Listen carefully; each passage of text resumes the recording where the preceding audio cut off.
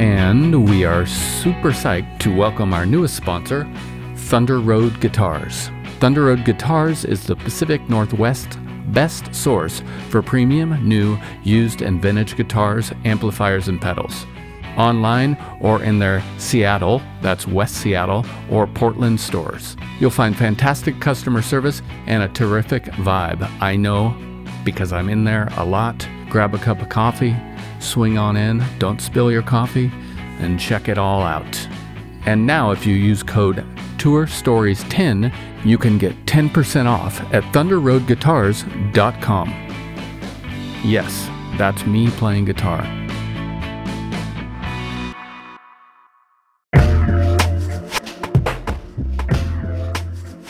Hello, big news from our friends over at DistroKid. They now have an app. This app works on iOS and Android, of course, and it's available in the Apple Store and Google Play stores and all the stores where you buy apps. Go check it out. It's got a lot of cool features. You can upload new releases. You can get notified when you've earned royalties. Awesome. You can withdraw from the app via push notifications. A little dangerous for me, but rad. Anyways, go check it out. It's all at distrokid.com/app. And don't forget, you can still get 30% off your DistroKid account by going to distrokid.com/VIP/tour-stories. Have a great one. And we continue to celebrate our friends and partners over at Isotope, and we got some big news for you. The gold standard of audio repair, RX11, is coming in May.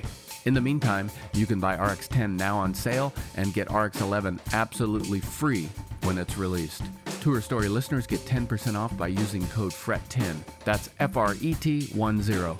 All at isotope.com. That's IZOTOPE.com. Hi, Lira. Hi, Caufield. How's it going? Hello. Good. Great. How's it going with you? Pretty good. I'm here in Seattle where it's hot, as the news is telling the world. Where are you guys? We are in Lawrence, Kansas. I don't know if you can see our pennant on the wall. Yes. Stormy and windy. All right. Lawrence, Kansas. Are you Midwesterners? No. Well, honorary. Now we are. Yeah, honorary. Oh, that's right. And I want to hear that story a little bit later. And I also want to talk about this wonderful new record you have here. Good Living is Coming for You. I love that title. And it's coming out, what is that, June 30th on Feel It Records and Sub Pop Records. That's right. Killer. First, I want to learn a little bit about how you two started collaborating together and what your musical background is that brought you together. Well, we met in college in Arkansas. We both went to a tiny liberal arts school called Hendrix, and we met in the basement of the music building there. We just immediately, like upon contact, started a band. It was slim pickings. It really was. Yeah. But I don't know, fate kind of, pushed us together. Yeah. And yeah, we've been making music together ever since like 2008. And were you studying music? I was, yeah. I was a vocal performance major, so I was studying classical vocal performance at the time. But Caufield, however, was not a music major. Yeah, I fancied primitivism, and I couldn't be schooled. They couldn't contain me. You cannot tame a wild horse. No, I just wasn't interested. I was an English major. You were, but were you also playing music at the time? Oh yeah. I came from not a music school background. I grew up in it. I was gigging with punk bands when I was like 13. Oh, you were? Okay. Yeah. Where was that? In Austin, Texas, where that sort of thing was possible to do. Playing in punk bands when you were 13? Yeah, it was a different time. I was thinking how in the audience, that was pretty normal. My parents would drop me off at the club, and I wasn't the only one at that age. And now I don't think that happens as much. Have you always played guitar? I started off on bass, and I was just forced to learn drums in high school because I was the only one who was vaguely interested in guitar as well. And you started recording yourself at an early age too. Yeah, that's right. Oh, you did? Yeah. Well, I love your guitar playing. One of my favorite guitar players is Ricky Wilson. Yes.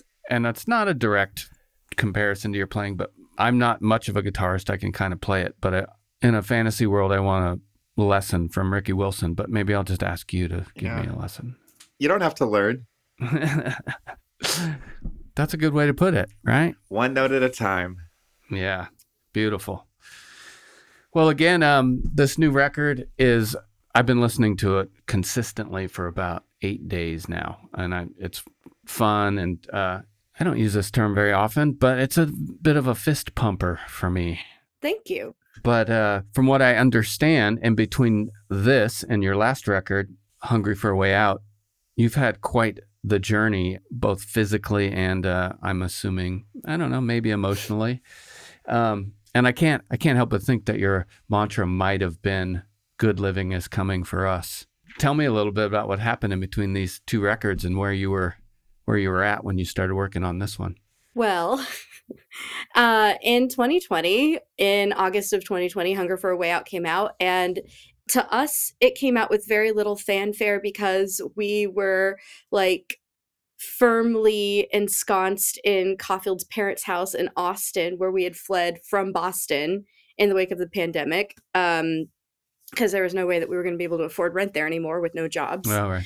Yeah. And so I want to say that we got a practice space in Austin within like a couple of days of getting there once we moved. And so we immediately started writing for however many albums we thought we could eke out. So we wrote a ton of material. And so we tried to record. When you reach a point of hopelessness, you know, there's nothing to do. Productivity comes. There's nothing else to do. When your head hurts from bashing it against the wall so many times, then you have to like do something else. So that's what we did, is we just like tried to, while away the hours of uncertainty by writing. And we tried recording in Caufield's parents' bathroom while they were working from home upstairs in their office. And then we decided that wasn't working for us. So we decamped to Marfa for like 2 weeks to try to find a sanctuary to write and record. And that almost worked, but didn't work. Uh-huh. And then we decided we need a space of our own. So around this time, Sub Pop reached out to us and they expressed interest. And so we said, yeah, okay, let's work with y'all. That's amazing. Yeah. We couldn't really believe that it was happening. And again, like, because all of this felt so far removed because we were just, in this, guest bedroom in his parents' house, still the milieu of childhood. Yeah. Yeah. Oh my gosh. What a weird feeling. Enervating. Yeah. Weird. We're being signed to Sub Pop and trying to figure out if we should do Music Life or if we should somehow wait it out and then try to return to our careers. We feel as if our careers have been severed during COVID. Right. I just wanted to back up to Marfa. I'm fascinated with Marfa. I finally went there a year ago, but tell me a little bit about when you were there. Well, we were there, I think it was like April of 2021, and it was beautiful, and it was already very hot, like 90 degrees, but it was a dry heat. Yeah. It's just, so it wasn't super overrun with any tourists or anything, because it's kind of hard to get out there in West Texas. It's very remote. Yes, it is. And there aren't any major highways, but it was beautiful, and everybody there was, really committed to living there and working on their whatever art practice they had going. And the terrain of Marfa is very alien. Like it reminded me anyway, a little bit of Iceland, just sort of how bare it was, and then how serene it was in that kind of just like scarcity of foliage and just the purest starlit nights. Right. So gorgeous. The near canyon topography. Mm-hmm. The reality of distortion field that surrounds the city. Mm-hmm. It's funny because there's all these like indie bands just like recording everywhere. And this is a city with like 3 streets, and it's like it's funny. You just like walk down the street, like, how's your album going? I know. Yeah, we ran into a recording engineer who we had met in Austin just through happenstance. Like we ran into him at one of the like few restaurants that was there, like this really great like wood-fired pizza place, and we're just like, wait, what are you doing here? And so, it was really beautiful, but the space that we were in wasn't quite conducive to recording because It used to be like the Marfa Film Society. They used to have screenings in this place. So I guess he's like on the board of the Film Society. He rents out this one of the few remaining Adobe like structures. He turned it into an Airbnb, and so it has this kind of like corrugated aluminum sort of like lean-to sort of wall that like the whole place is, I mean, it's, you know, totally fine to live in, but the sound from the birds that were like really loud outside kept you know, penetrating. The birds ruined that recording. The birds ruined that recording, basically. Wow. So, but it was a really beautiful space, and they had this like really awesome projector, and then just one wall that was entirely blank. So we watched, like, we're cinephiles, and so when we found out about that, we're just like, oh my god, we can just like do the thing where we project movies and then just get inspired and write and record to them.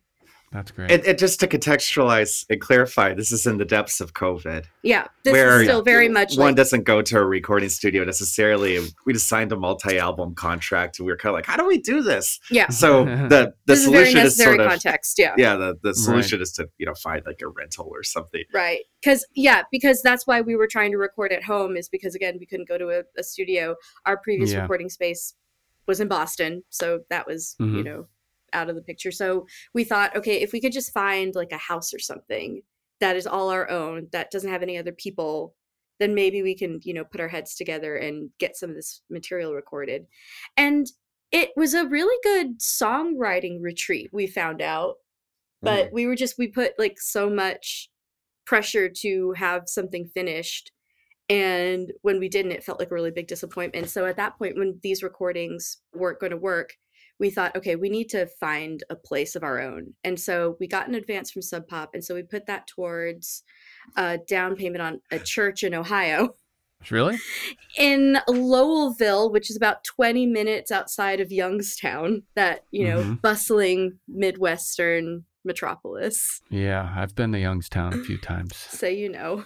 Which is kind of interesting. It is. Yeah. It is. Well, especially like, because Ohio's really cool, and it also has a very storied musical history and punk history. And so we thought this would be really great. And, you know, this church is, you know, really beautiful. And the sanctuary part has these, you know, 30-foot ceilings. So it'll be perfect for recording. And so we go, like, I think 10 days before we're ready to close on this house, and we visit it. And it is totally decrepit, and we bit off way more than we could chew, because we would have to spend a lot of money to rehab it. And so we backed out of that, and then we set our sights on Kansas City at first initially, and through that we found our house here in Lawrence. Okay.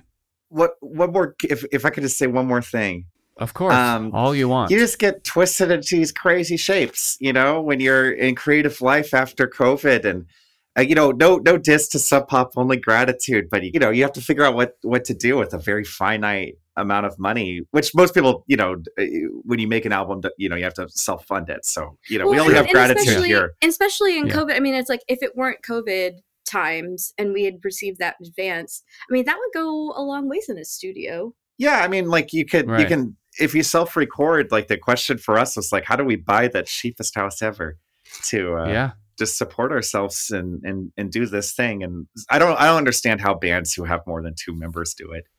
Well, but all that said, I mean, we are incredibly grateful to them for their support and for believing in us, because we were able to find a place that we absolutely love, that has an incredible studio space that allowed us to finally clear our heads and just write and write and write and record and record and record.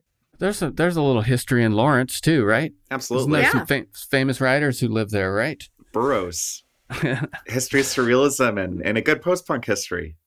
And emo history. And of course, it's close to Kansas City, where I was born. Ooh. Oh! Not that that's significant, but the most significant. Yeah, thank you. Well, all of this yielded this fantastic record, including your current single, Eraser, which, when I listen to music, I listen to the whole thing first. I don't concentrate on anything. I just kind of take it in. Usually lyrics are last for me. And when I started listening to the lyrics, immediately I thought you were sort of pointing outward. But then the more I listened to this song and actually some other tunes, it kind of seems reflective I really ultimately want to know is who or what is Eraser?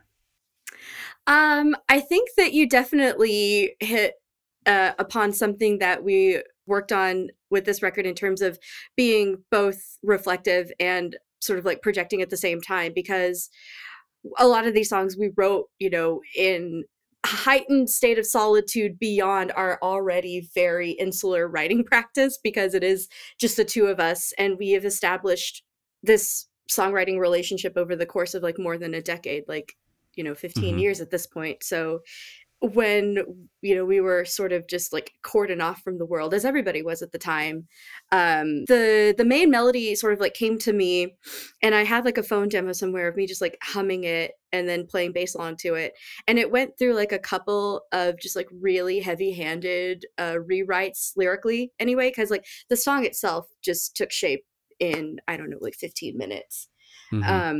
And then finally, I remember I was just like staring at the paper, and Caufield's like, okay, you have 10 minutes to write this, go. And I was so like pissed off. And I just like wrote down like what eventually became like these lyrics. And I looked at them, and it was in the midst of a very cyclical process of basically the same thing of like flustered and feeling like I'm never going to be able to write something. And then I, write something and I'm happy with it. I'm like, oh. And so, yeah, I feel like there was this foreboding sense of somebody who is kind of like a shadow self, sort of doppelganger of yours, who is going to, infiltrate your psyche, morph into you, and just like take everything away from you. So there's that anxiety. And then there's also, to be quite literal, like the sense of like writing and rewriting something and being, your own sort of like the chip on your own shoulder. Yeah. Right. Something about Lira's lyrics, which I call Lira-X. Lira-X. Is that they're really not personal. Like I think you really don't write in a diaristic way. Like you never occupy the first person, but they have like a psychological quality. Usually you like describe characters or situations that are sort of like outside of your POV. Mm-hmm. But the way you do it seems to, like, I don't know, accentuate your interior life. That's very generous. Yeah. Thanks. And that, yeah, I feel like I don't know the last time that I wrote something like purely from my own point of view. Like I don't really engage with that style of writing. We're not very personalistic. Yeah. I don't know that. Yeah. But the Eraser for me is like a threatening mentee. Mm-hmm. Or I knew a philosopher once, won't name names, rhymes with Shruno Latour,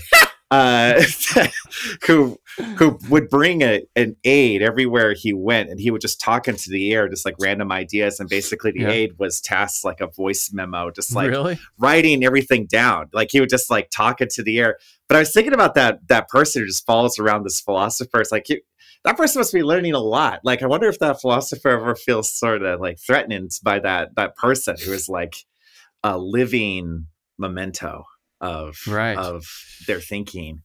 And yeah, I think this album is about like busybodies and trainees and people who are maybe like secretly plotting. Well, and also how to be a busybody when the whole world is still too, And so just the slow, gradual unraveling of that sort of lizard brain continual energy and being forced to corral that. Right. Idle hands for the busybody. Mm-hmm. Not a good situation necessarily. No. Cool. Well, with that, I'd like to play Eraser for the people. Sound cool? Yeah. All right, here we go. My eraser, I can't face her, my eraser. She's ambitious, she's so vicious, my eraser, what's my safety?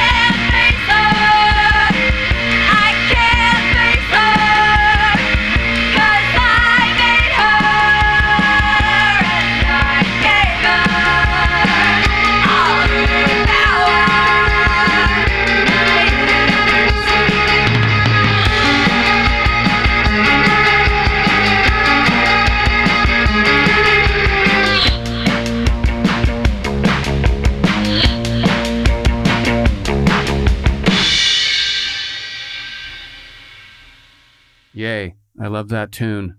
Thank you. That intro, I can't put my finger on it. I was just thinking about it this morning. It reminds me like a Steve Reich thing. Very specific, but I just can't place it's some modern composition in my head. I was thinking like Terry Riley. That's probably it. Yeah. It's beautiful, the intro. And it has, I mean, for you, I'm assuming it has a lot to do with the rest of the song, but it's a little bit of a special piece of the entire song that never occurs again. And to that, I love your production. You have the knack for making the meticulous sound simple. It's like fist pumping, and I'm a kind of an engineer and of course a musician, and it's like, whoa, this is deeply thoughtful. It's really dynamic. Thanks. I strive for simultaneous primitivism and OCD. Yeah. Yeah. So tell me a little bit about your new studio and how you track.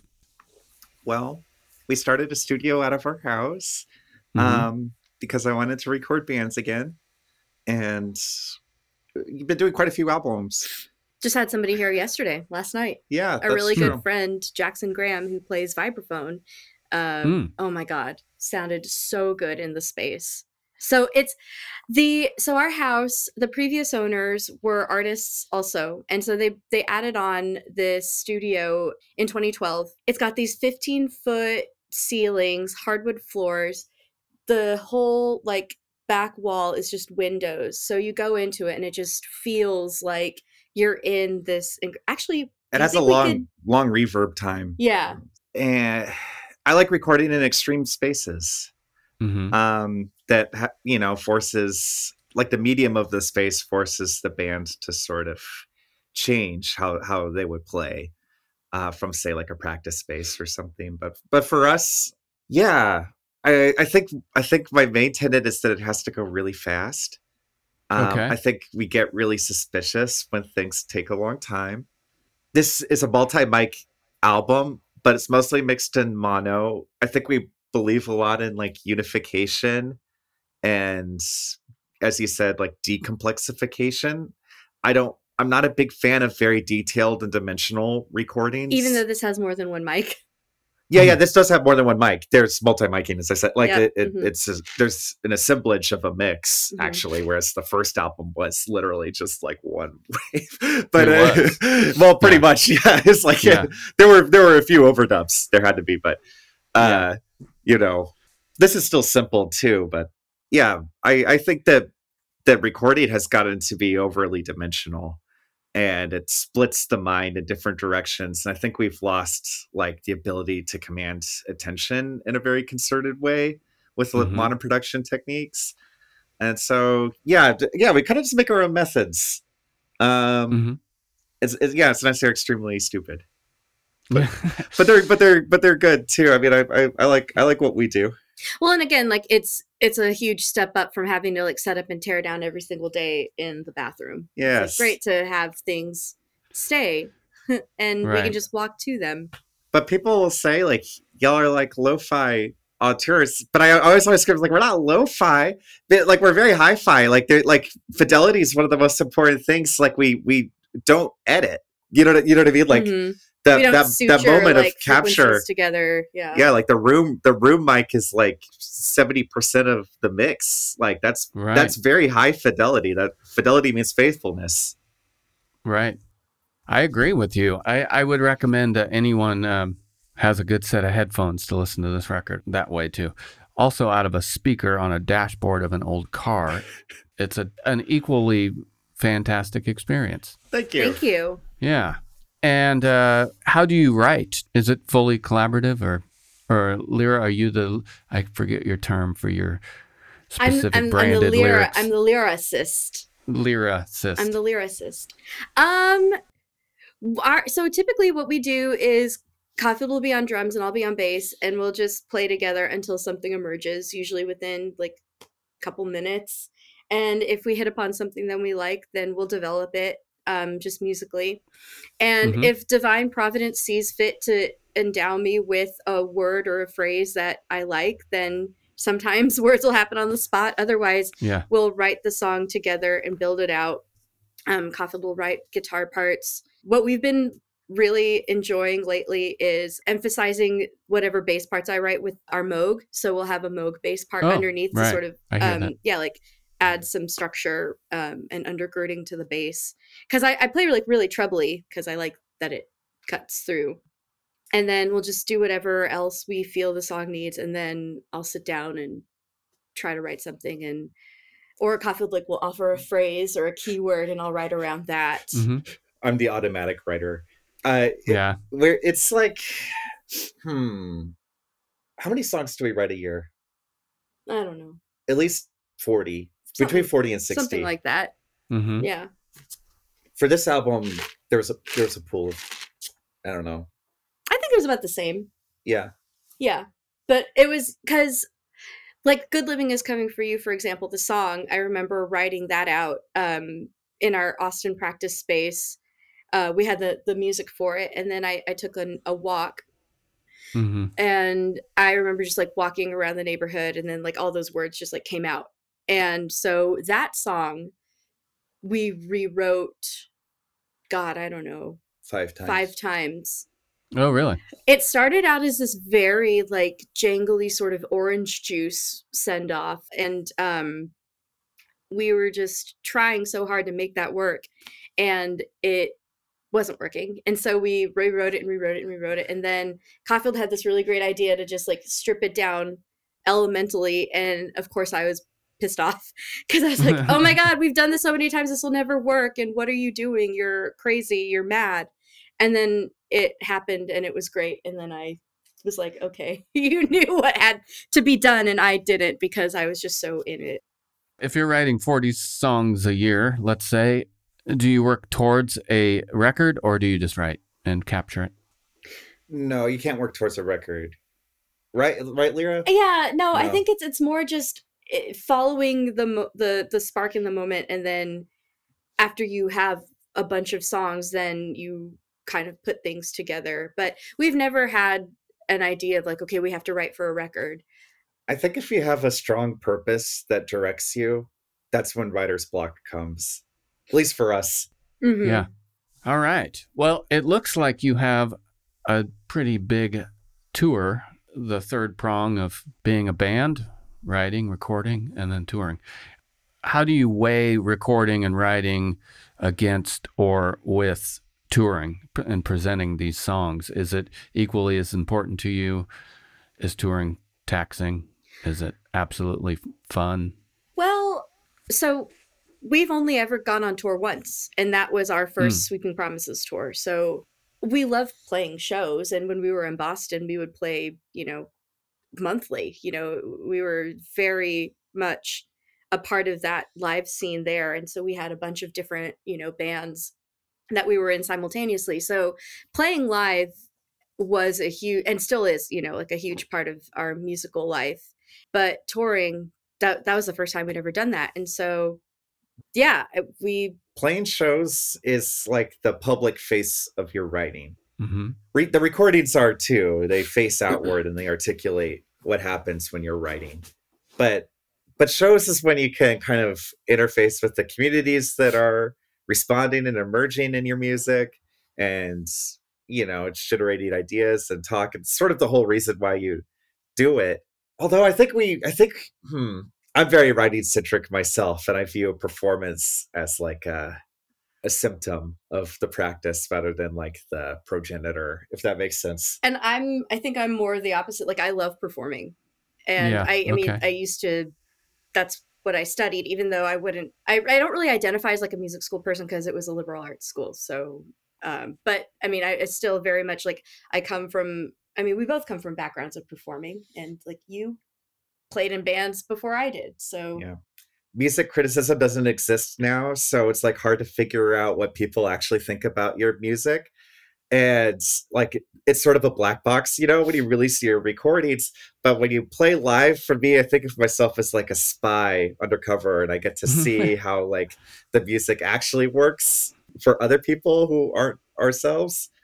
And maybe that's how I think about performance. It's like I'm like the spy who gets to see the actual like community mechanics of. Well, and I think that's the other thing about going on that first Sweeping Promises tour in 2021, because live performance was such a big part of our lives for so long, for at least as long as we were in Boston, which was 8 years. So being able to play live again, and not only that, to be on tour, was huge, because it meant that we had this part of music life back again, of, you know, talking to people, playing with other bands, seeing other people on stage, and enacting in this like very communal tradition that was, you know, ripped away from everybody for so long. So it Sure. had a very meaningful, like an added layer of meaningful weight to it. And so now I kind of feel like touring is pretty, it's kind of conflicted for me, because I feel like, you know, the story now is that's the only way that you make money as an artist. And we both have problems with that and with the whole structure of music, but that's another conversation. Yeah, we do have problems with that. But Yeah. suffice it to say that touring is important for us, because it means that we get to play live and see how these songs like emerge in a different milieu. Yeah. I want to go back really quick. Caufield, you said music criticism doesn't exist anymore. And I was just having a conversation with someone about that. And we were discussing the opposite. I actually subscribe to what you said, but there are so many music critics now. There's more than ever. But without sounding terribly pessimistic, it's all worthless. That isn't criticism. What a traditional, useful criticism is. And I found that interesting that you said that. I don't know if you're sort of that thought, or that's a nice nuance. I think you're right that there have never been more dislocated critics who don't have an institution that can pay them and offer them the type of like perspective, platform, and protection for them to have like useful words. Now I think criticism has been mostly reduced to signal boosting. Like, sure, I like this thing, which makes sense if you're not getting paid, you don't have an institution, you don't really have like a platform that's removed from the thing. Like I do think the most generous thing you can do with your brain, maybe with sticks and stones, basically, is to say, I like this thing, and here are some dynamics that if you're similarly minded, you should check out this thing. But yeah, you flattened criticism into basically recommendation. And I think that's really, really bad for bands. I've never met a band who thinks that's a good thing, you know. And it sounds like you're going down a similar track of thought. And of course, you know, I've taken it personally a lot of my life, but I also trust myself enough to be like, yeah, it's really not that. My criticism of criticism now is that it's just vapid. And it's fun for people to talk about music. I'm more interested in the history of criticism. Totally different subject, but I was just talking about that with someone, so I wanted to bring it up with you because you brought it up.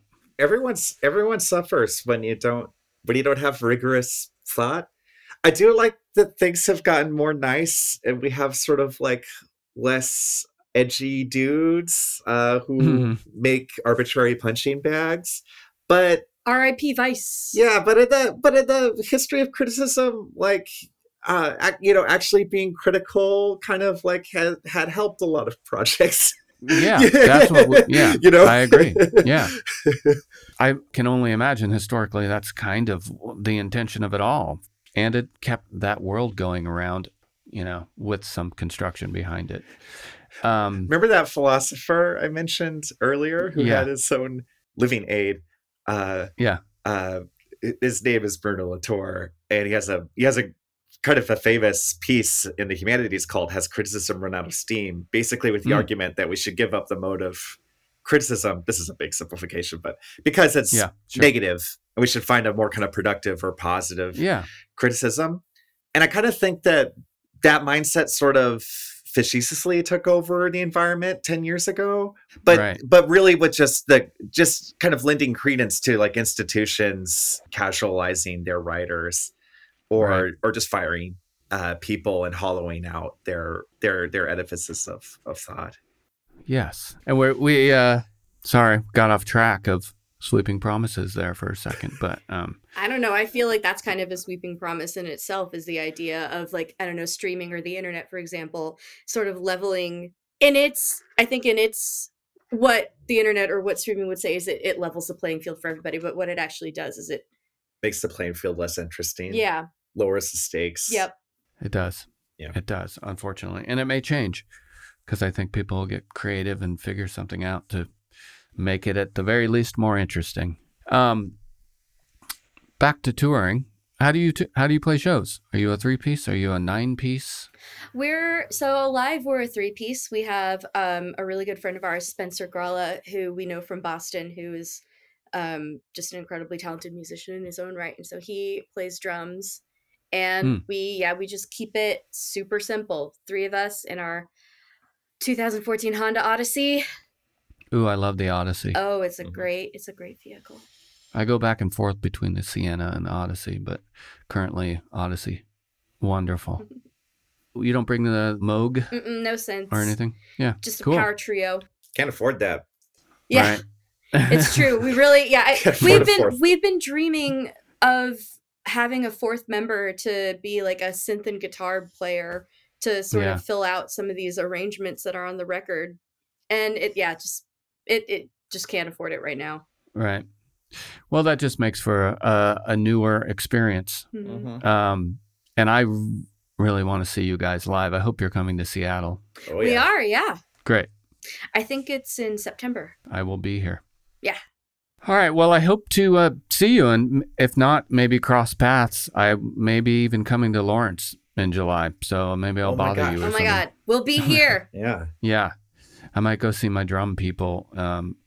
I play drums, and I use CNC drums. Oh. Those are my people. The Cardwells. Yeah. Ryan Pope. Do you know Ryan? Yep. Yeah. He's our neighbor. Oh, really? Yeah. All right. Well, I hope to see you out there. If you travel safe. And congrats again on this record. It's radical. Thank you. Thank you so much for talking to us. Of course. It's great. And I'm actually going to get in my car and listen to your record on the way to my studio because I want to rip something off. You'll never know. All right. Take care of yourselves, and thanks again. Thank you. Thank you. All right. Bye.